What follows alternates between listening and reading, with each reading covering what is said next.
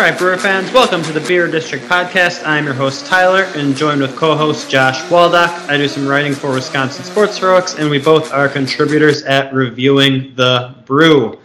So we've officially made it, Josh. It is Craig Timber. It is that time of the year. It's September 2nd as we're recording this.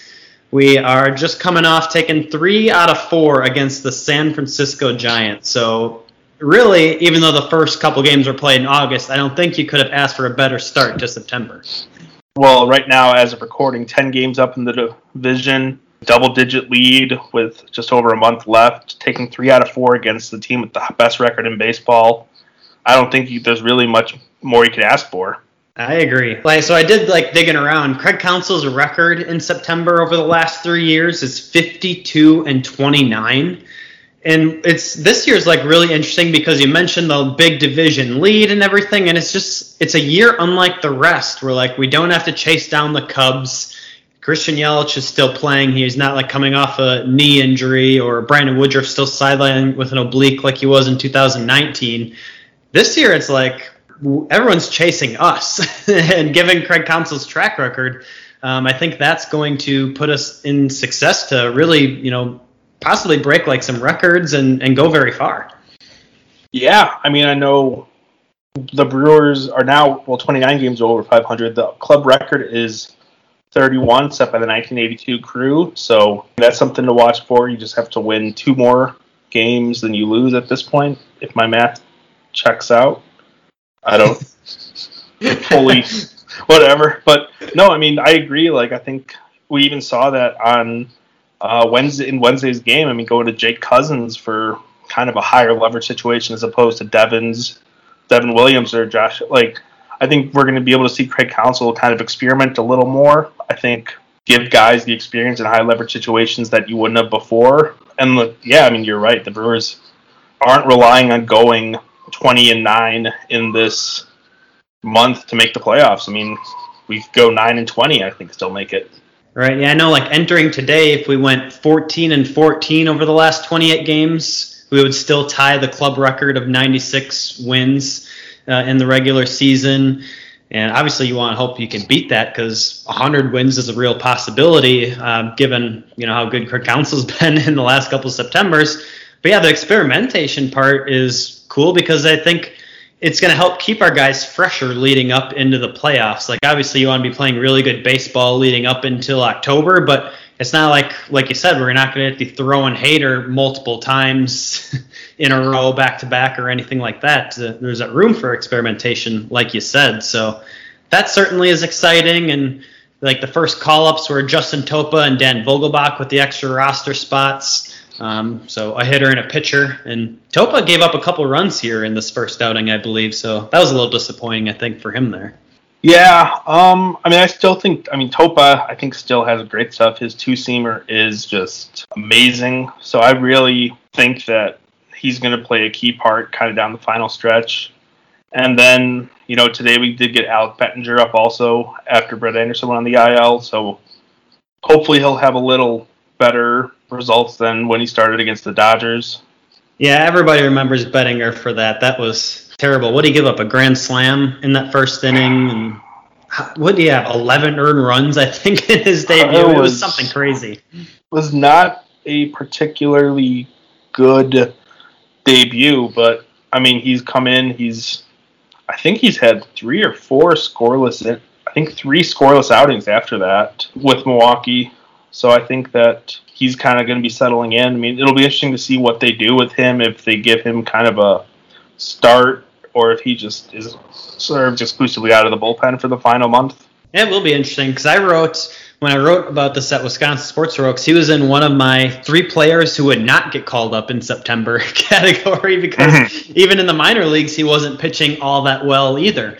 So I was like, well, just kind of chalk it up to a bad year, a learning year, because he obviously made the 40-man roster, I think, due to his really good 2019 minor league season, then whatever he showed at the alternative training sites. But been a little bit of a bumpy road this year. But like you said, you get rejuvenated in September, you get hot at the right time. He certainly could find a way or carve out a role on this team. So it'll be interesting to see what happens with him. Yeah. Oh, yeah. And I'd like to retract my previous statement. He's given up runs in every single appearance he's made, but no more than 11. So no more than 11. yeah. I mean, I think it'll be interesting to see him, and we have Freddie Peralta coming back, so it's very possible Bettinger came up for 2 days, and in case they needed an emergency bullpen, or I guess a day after, in case they needed an emergency bullpen arm, and goes back down when Peralta gets activated. Yeah, because I think, is Freddie slated to start tomorrow on Friday, right, against the Cardinals? Yep, and Escobar is also due to come back on Friday. I guess two roster spots that'll have to come tomorrow, so my guess is we'll see Bettinger, and I really don't know who you would send down for Escobar.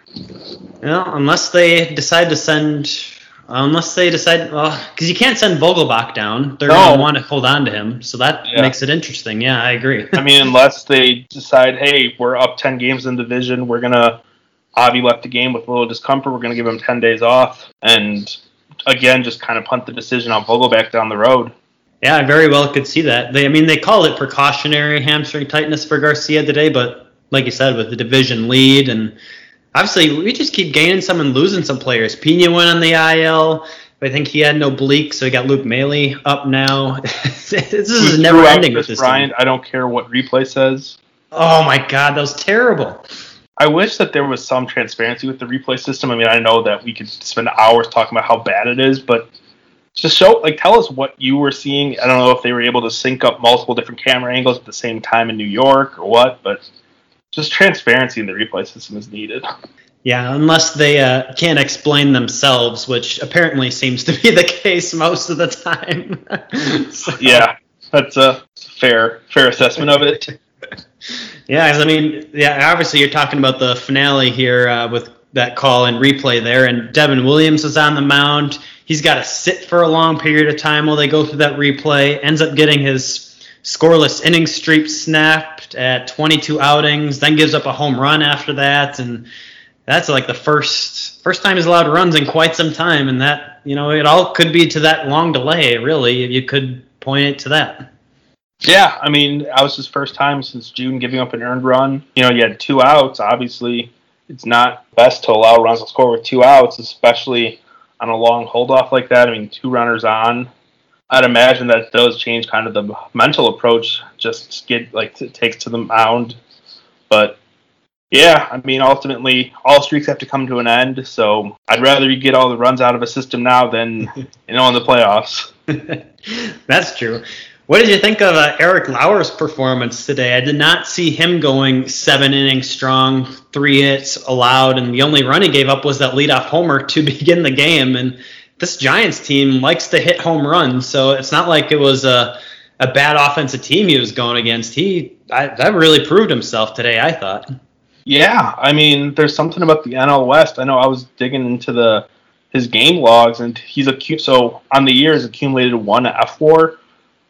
He's 7/10 of that have come against his, I think, 4 or 5 starts against NL West teams. There's something about the NL West that he just, I don't know if he's a West Coast guy or what, but the West Coast time zone fits him in. But no, he looked great out there today. I was kind of worried they were going to pull him after his fadeaway throw to the first, but he came out and didn't look like had any impact on him at all. Yeah, that web gem was something else from Lauer there. I don't even know how he got enough on that throw to still get it over to first as he was fading away, like you said. That was quite incredible. I mean, whoever instructs the pitchers on getting off the mound, great job. True that. Oh, so speaking of instructions here, I'm going to put you on the spot because I believe you have a membership to The Athletic. So I don't know if you had time to read through the Willy Adames article that came in today. Basically, he talks, the gist of it is, from what I gathered, is the Brewers helped him out a lot with his swing. But if you read that, what did you read in it? First of all, Will Salmon, great writer. If you haven't subscribed to The Athletic, subscribe. It's I think $60 a year, definitely worth it if you have the income or the desire to. But no, I mean, I think it was great. I think he did a great job of kind of breaking down the adjustments that Haynes made with Adames, I mean, I know that it said, like the article said, that one of the first things that Haynes did was talk to Adames about when he felt the most success in the batter's box, and they kind of broke that down and tried to emulate that in Milwaukee, and I think it's definitely worked. Clearly it is working, so definitely some good evidence there for all the Andy Haynes haters, because, a lot of it when Willy Adames came over were like, oh, he can finally see better, which I'm sure that does play a factor into it, but to actually for him to, go out and give credit to his coaches, I thought that was really cool, and I didn't get to read it, but I enjoyed hearing everybody talk about it. Yeah, I mean, I think it's something that the three, because there have kind of been three hitters who have been profiled as working extensively with Haynes I guess two in the offseason, and then Adames. Narvaez and Garcia were really kind of guys who worked with Haynes this offseason, and they're having career offensive years, and Adames is too. So I know there was an article a couple weeks ago about Haynes. I think really it's showing that, I think it kind of just breaks into the philosophy of the Brewers even further, kind of a small adjustments as you go kind of thing. I mean, the offense is tracking in the right direction, and I think a large part of that is due to kind of the continual adjustments made by Haynes, Jacob Cruz, and the rest of the hitting staff. Yeah, those are good points. I'd be curious to see if anything is going to come out in the future about Lorenzo Cain, because he obviously spent most of the time on the IL this year. It felt like he had two different stints and then wasn't really healthy. But it seems like now, even when he's getting out, he's still hitting the ball really hard and he's hitting into a lot of bad luck. But he had a good stretch in the two games that he started against the Giants this week. 4-7, had 2 homers, 5 RBIs. And I was like, geez, I wish he would have. I don't know why he didn't get the start today against the left-hander Webb. I found that really kind of confusing. But to get, if they're making subtle adjustments with Lorenzo Cain, to get him, going and hitting the ball to the other field, getting on base in that 8 spot, that would be huge for this team down the stretch. Yeah, I mean, Cain, really, I think since coming back from his hamstring injury, he has looked more like 2018 Cain. So that kind of makes me wonder if he was kind of dealing with sort of nagging injuries throughout 2019, and then obviously throughout this year he was. But yeah, I mean, he definitely looks a lot better at the plate. Like, he's making much better contact. This is actually the first time he hit homers in back-to-back games since 2017. So, like you said, I mean, getting solid offensive production from Cain at the bottom of the order, kind of setting the table, is going to be huge going forward. Yeah, and to hit back-to-back home runs in San Francisco, or in games anyway, is a hard thing to do. So you saw how many this series go off that right field wall that are normally out, and just the double, or even Willy Adames one time got limited to the longest single that I've ever seen. Yeah. I know Tellez got robbed. Urias man, if Oracle Park was 2 feet wider on both ends of either ends of the foul pole, I feel like Urias would have had 3 home runs this series. He had a lot of close calls. But yeah, I don't understand how Bonds was able to be. Well, there's a reason Barry Bonds was so. Yeah, you're opening up a whole other can of worms there. Oh yeah. So yeah, obviously winning 3 out of 4 against the Giants is good. I kind of thought about it in the back of my mind after we won the series. I'm like, man, what happens if we end up getting the number 1 seed? The Giants are now number 1 in the NL West, and I was like, well, we still trail, I think, the Dodgers by 3 games, roughly, somewhere in that ballpark. Yeah. So it's possible we could catch them, but I don't necessarily know if we want to at the same time, despite how good we played. Yeah, I mean, I think that there's so much that goes into the home field advantage and who preferred outcome. I mean, right now, essentially what you have going on is the Reds, the Braves, and the Padres are all kind of on roughly the same record-wise. They're all hanging in the 72 to 63 losses, so essentially equal once you factor in different games, amount of games played. But I think I'd rather still face the Braves in the division series than take a risk at facing the Dodgers or the Giants in the division series as the 1 seed. I mean, that's just me. I know that, everyone's going to have a different take on it. And I'm sure I'm not sure if that's something that Counsell and Stearns, or like the front office, is kind of considering. I'm sure that in the back of their mind, they're kind of thinking about seeding, but I don't think that they're exactly, going in thinking, oh yeah, we need to get the 1 seed, or we need, we're fine coasting at the 2. Right, I was waiting for you to be like, oh, should we throw this game? No, I'm just kidding. No. I don't think they're throwing any baseball games, like you said, but we beat the San Francisco Giants, who entering the series were the best team in baseball record-wise, at least in the National League, and we did it without Eduardo Escobar, who's a big part of this lineup. So it is crazy to think what this team could do. Maybe you just go out and try and win as many games as you can and just don't even worry about the seeding with how good this team is another possibility to think about as well. But like I said, as fans, we're always like, yep, give me whoever's in the NL East. Because on paper, that is a lot better matchup, but in playoff baseball, anything can happen. Yeah, I mean, we have a month left. I mean, most teams have about 28 games left. I mean, there's a lot happening. I mean, I'm looking at the wild card standings right now. Padres half game out. Phillies 2. Cardinals 2.5. Heck, the Mets could go on a run. They're 5.5 out. Like, thumbs down. Oh my god. No organization has just had a worse week than the New York Mets, and most of it self-inflicted.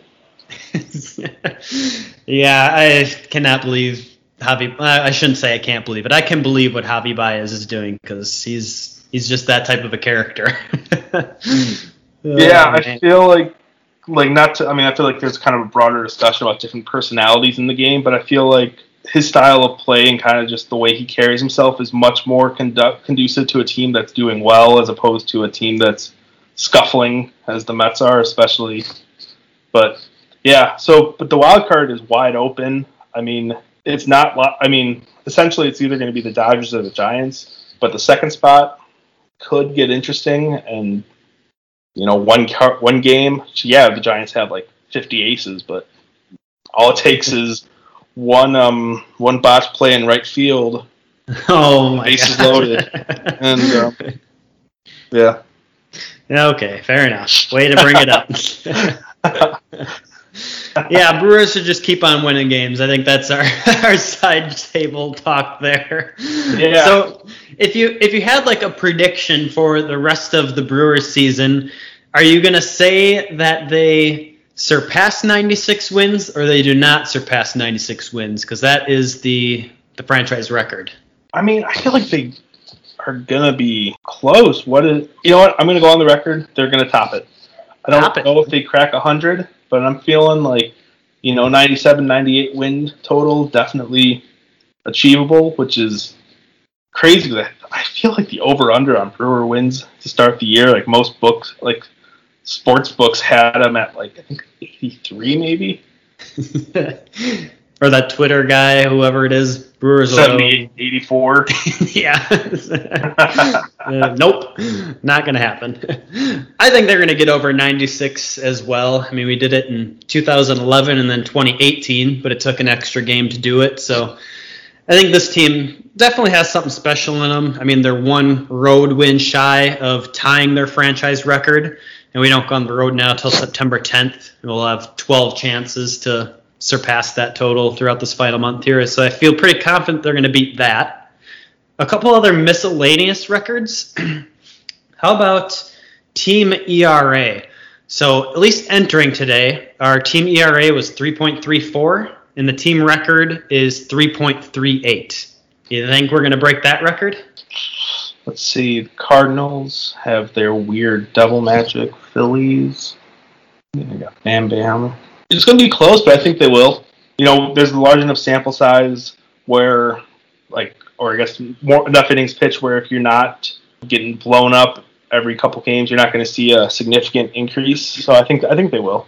I go back and forth because one bad start or one 15-run game is just gonna totally screw you. But at the same time, we have such a deep staff, like you said, that really shouldn't happen very often. So I think that one's going to be close. I'm going to lean towards no for now just because it seems tough and pretty crazy.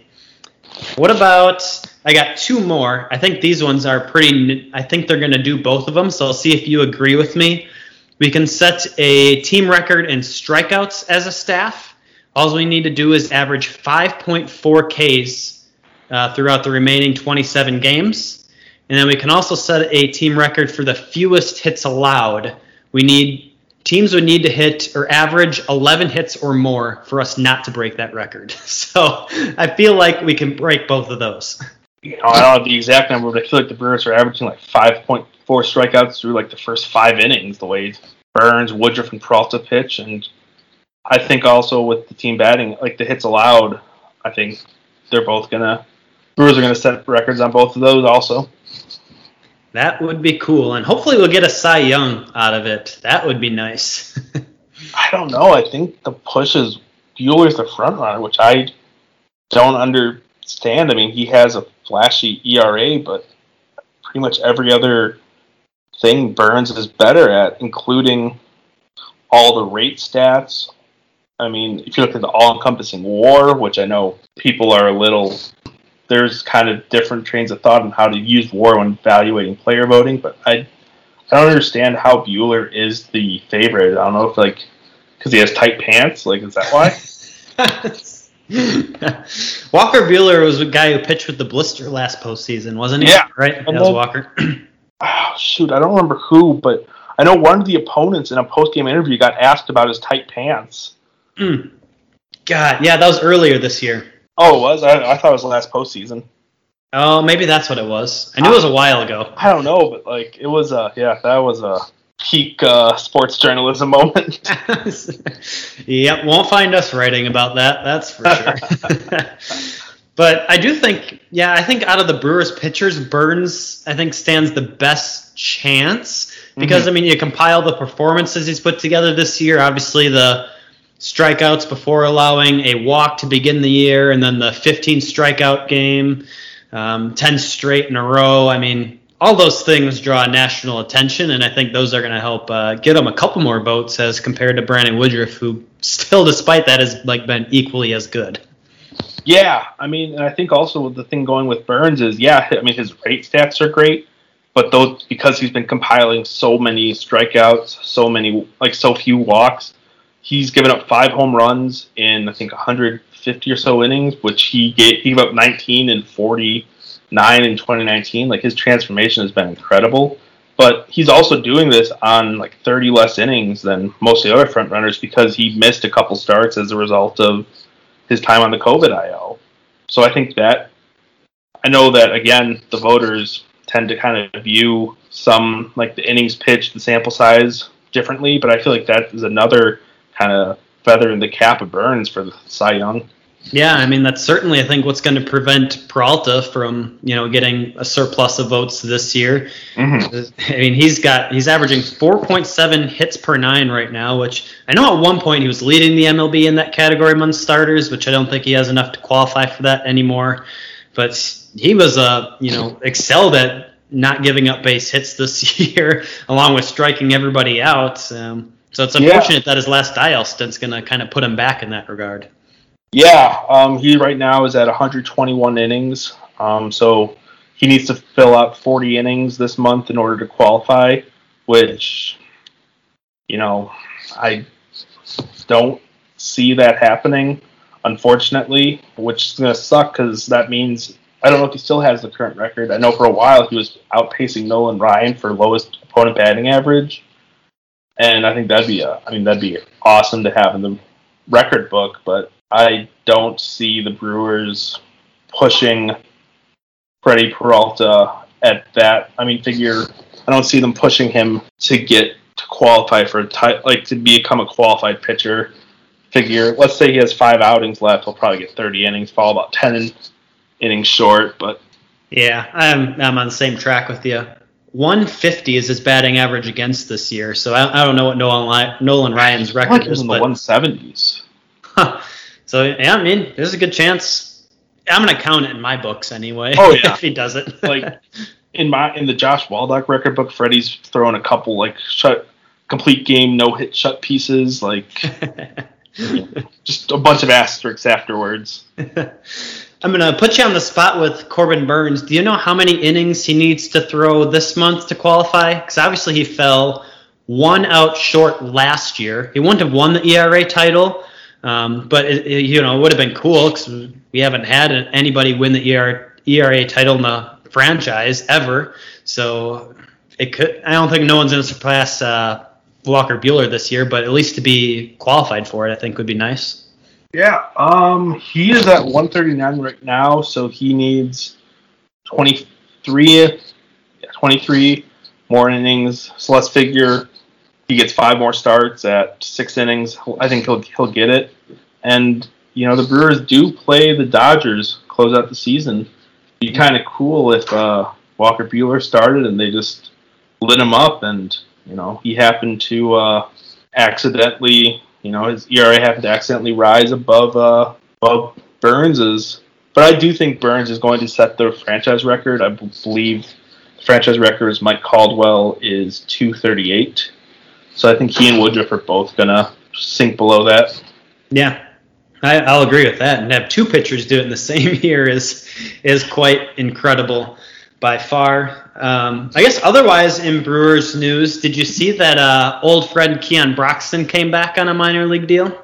Yeah, I mean, I'm not sure if he's going to see any. Actually, I kind of doubt he'll see any time on the 40-man or the bigs this season. I wish we'd go back to, let's raise the number a little bit so we can get like the designated pinch runners, because I'd love to see Broxton come in just like the 7th inning and just see him run, because he's a great base runner, great defender. Obviously, we have JBJ and Kane in the outfield, but I think he'd be a fun guy to have for the final couple weeks. Do you imagine if MLB brought in, like you said, the designated runner for the catcher or the pitcher, like you can do in high school and Little League and all that? That would be awesome. Oh, it'd be a blast.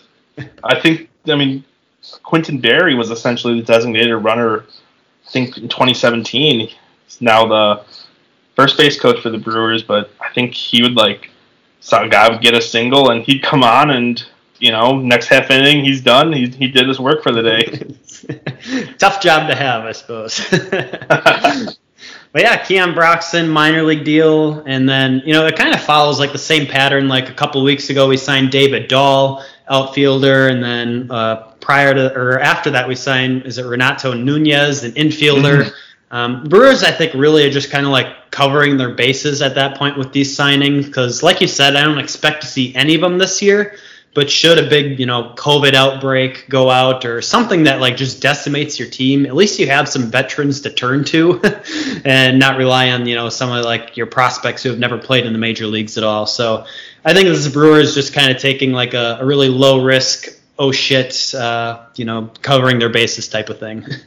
Yeah, I mean, you can never have too much depth, and I think that's exactly what these are. Like you said, just depth pieces, kind of a break in case of emergency kind of stash. Yep. Yeah, and it's interesting because they still get to play, and obviously they're all in AAA in Nashville right now. And normally, if the minor league season had started when it was supposed to, they would be wrapping up their seasons right now, but now they play through most of September, or maybe even all of September, which is different than years previous. So at least they'll stay fresh and keep getting at bats. And like I said, if we need them, then they are there. So definitely good organizational depth there to have, and hopefully it doesn't come into play. So yeah, but remember when we had more catchers on the 40-man than we had outfielders, and we ended up using pretty much every single catcher this season.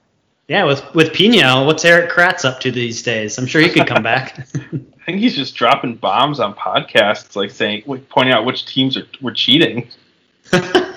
Okay, let's not invite Eric Kratz to the podcast then. No, I think it'd be fun. I want to hear about what other teams had massage guns on the bench. Oh Lord! All right, Eric Kratz, will be friend of the podcast coming up. We'll get him on here. All right, well, I think that'll do it for us here today. Obviously, a really fun recap when you're coming off taking 3 out of 4 against the Giants.